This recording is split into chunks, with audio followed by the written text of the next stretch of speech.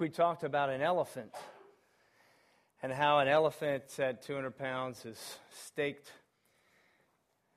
tethered to a stake that he can't break free from, and even when he grows to be 10,000 pounds, he stays tethered to that stake because he's been conditioned. And how that's like some of the things we're bonded to, some of the things, the unholy and unhealthy bonds that we forge in our own lives. That elephant is still in the room today. That elephant is still in the room this morning. The bonds that keep us from greater freedom. And how the rules, as if the Ten Commandments were just a list of rules are not enough to help break us free from those things to which we're bonded. If they were, imagine how powerful Congress would actually be, right? I mean, they could just legislate and everything would be peaceful. We'd have meaning and purpose and security just because they wrote the rule, right? Rules are not powerful enough to break us free from the bonds that we forge. But every commandment is an opportunity. Beyond what's chiseled in stone, beyond what's in dried ink, every commandment is an opportunity for an encounter with the living God. This morning we're going to consider how idols stand between us and that encounter with God.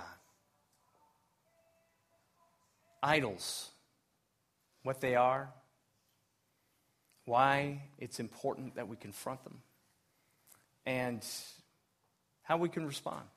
So let's take a look at how idols stand between us and through the second commandment, an encounter with the living God. From Genesis chapter 22, verses 1 through 12. Hear God's word this morning. After these things, God tested Abraham. All right, now remember that part because you know this story. Many of you know this story, and it gets ugly, all right?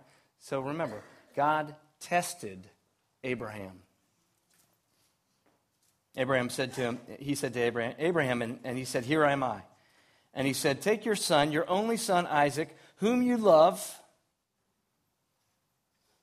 and go to the land of Moriah, and offer him there as a burnt offering on one of the mountains, which I shall tell you of." So Abraham rose early in the morning, saddled his donkey, and took 2 of his young men with him, and his son Isaac. And he cut the wood for a burnt offering, and arose and went to the place which God had told him. And on the 3rd day, you got to read closely sometimes, don't you? Abraham lifted up his eyes and saw the place from afar. Then Abraham said to his young men, "Stay here with the donkey, and I with the boy will go over there and worship and come again to you." And Abraham took the wood of the burnt offering and laid it on Isaac his son. And he took in his hand the fire and the knife. So they went, both of them, together. And Isaac said to his father, "My father." And he said, "Here am I, my son." And he said, "Behold the fire and the wood, but where is the lamb for the burnt offering?" Abraham said, "God will himself provide the lamb for a burnt offering, my son." So they went, both of them, together. And when they came to the place of which God had told him, Abraham built the altar there and laid the wood in order, and bound Isaac his son and laid him on the altar on top of the wood. And then Abraham reached out his hand and took the knife to slaughter his son. But the angel of the Lord called to him from heaven and said, "Abraham, Abraham." And he said, "Here am I."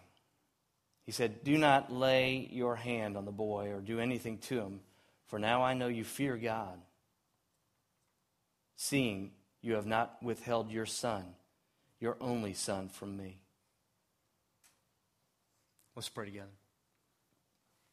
Father in heaven, what is it that we hold on to in a way that stands between us and an encounter with you that would break us free from patterns of sin, from a life ordered around ourselves. Father, this morning, help us to reorder our loves. In Jesus' name, amen. Idols, idolatry, what it is, why it matters, and what we can do about it, okay? What it is, why it matters, and what we can do about it. I've already hinted at what it is. Idols, idolatry is disordered love. It's putting the gift above the giver. It's regarding the gift above the giver, and it's looking to the gift for security, meaning, and peace. Security, meaning, and peace. It's looking to the gift for something that only can come from the giver. Disordered love. Are you with me? So idolatry is not just, making a carven image. See, before there was a carven image, when the Ten Commandments were given the first time, and they carved a golden calf and worshipped it, it was an image in the mind. It was an imagination. It was, how can we make God more immanent? Because he's so mysterious and so transcendent to us. How can we make God more immanent, more present with us? Because that's what we want. We want security here. We want it now. We want it on our own terms. It's making something out of a gift. It's looking to the gift for only something that the giver can provide. That's what idolatry is. And we need to unwind that. It's a little bit like, playing country music backwards.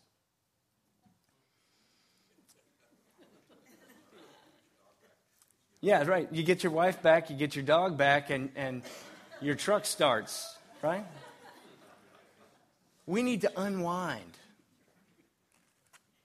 the soundtrack of our lives that plays around us. Now, maybe y'all haven't heard that joke, or maybe you don't get that joke because it goes back to vinyl, right? What's that? Well, ask your mom later.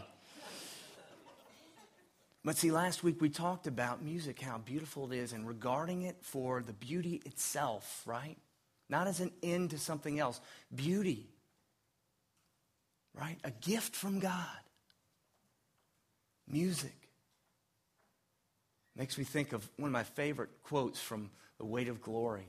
These things, the beauty, the memory of our past, they're wonderful things that represent what we deepest desire. But if they become mistaken for the thing itself, right? The thing itself for God, they become dumb idols and break the hearts of their worshipers. For they are not the thing itself. They're only the scent of a flower we have not found, echo of a tune we have not heard, news from a country we have not yet visited. We must take care that we not look to the gifts to provide for us what God alone, mysteriously, can provide. God tests Abraham to that end. You see, Abraham means father of nations, and his name changed from Abram, superior or highly regarded father, to the father of nations before he had children, and he was way up there in years, almost 100 years old. His son, which means Isaac, which means laughter, it's an onomatopoeia, like Isaac, like Itzhak. In Hebrew it's pronounced Itzhak. And so it's supposed to sound like laughter. Before Isaac was born, can you imagine feeling like the joke was on you? The father of nations, Abraham, the father of nations, childless. And then here comes this great gift of laughter into their lives. Isaac. And the idea is, of course, that the whole idea that you have an heir, that your family line will carry on. But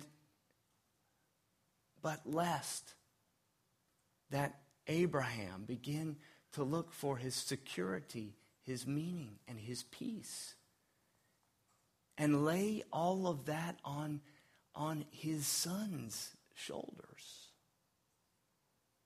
God tests Abraham to see, where is his heart? Is it with himself? You know, saying, no, is it with his son? He's going to protect his son. No, is it with himself? Is he investing even in a person in a way that is not good for the person? You see, that's the second point. Why does idolatry and confronting it matter so much?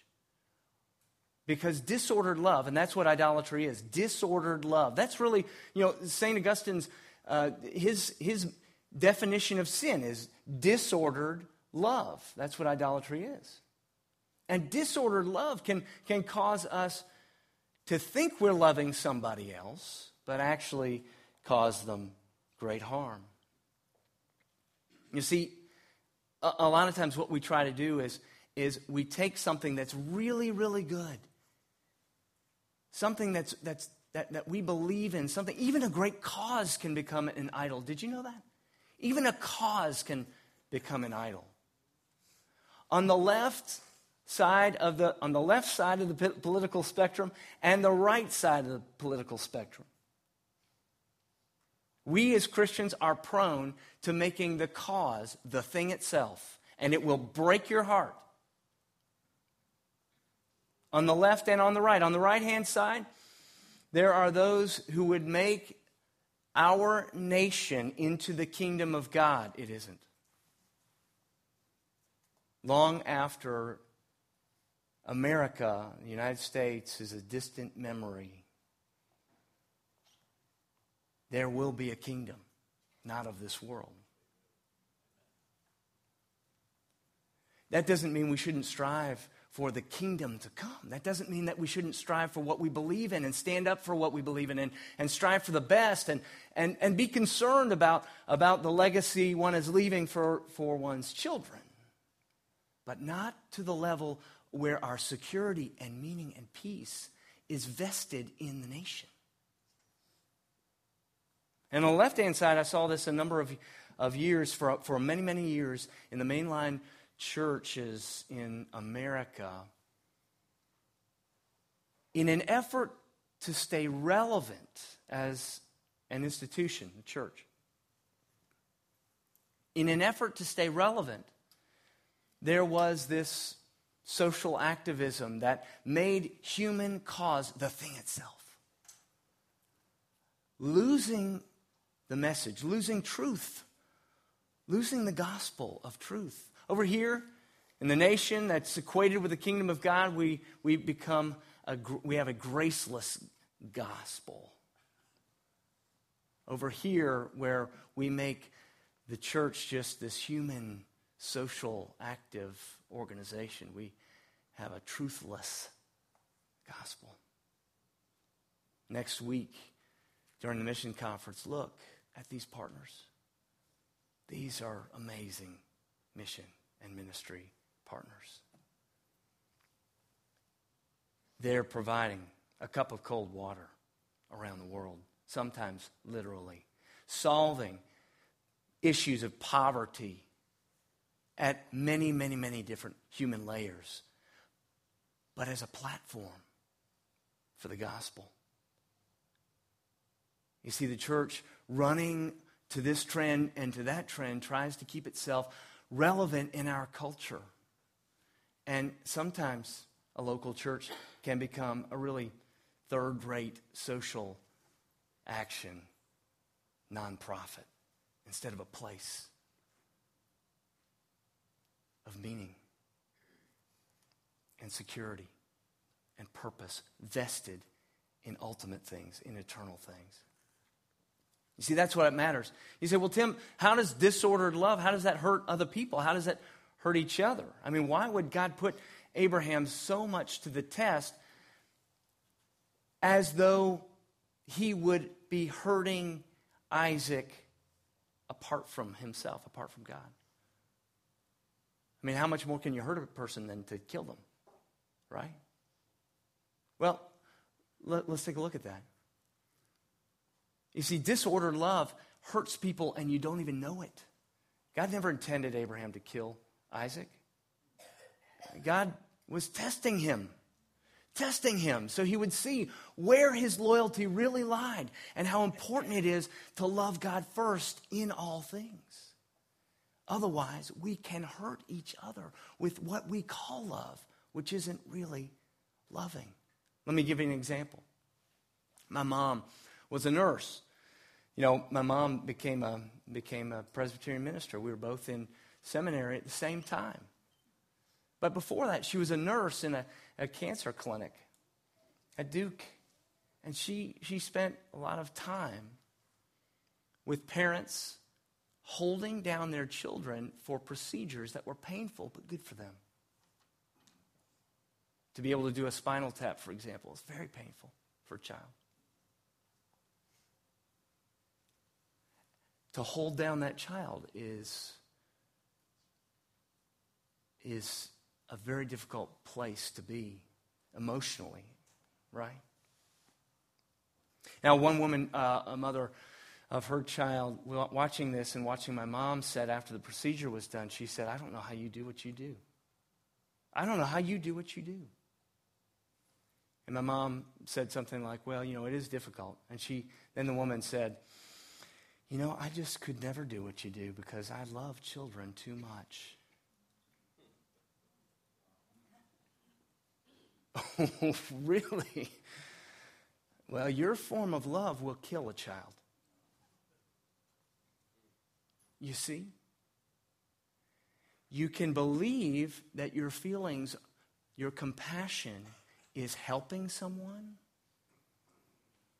but it's really about you.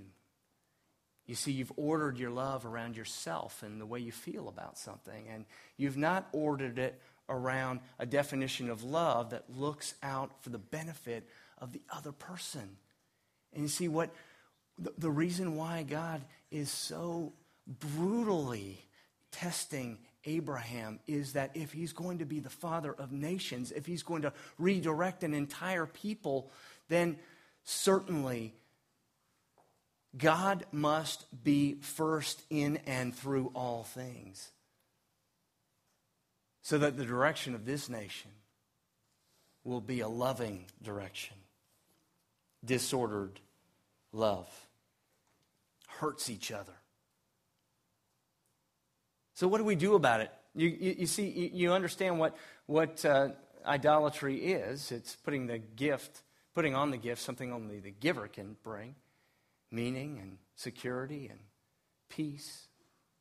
You understand why it matters. It matters because when we don't love God first in and through all things, you know, Jesus even said it this way, unless you, comparative to what you regard, the way you regard God, unless you hate all the people you love in comparison to your love for God, you cannot be called my disciples. Does that mean we're supposed to push down our love for other people? No, it means that in comparison to the level at which we love one another, our regard for God is so much greater and must be.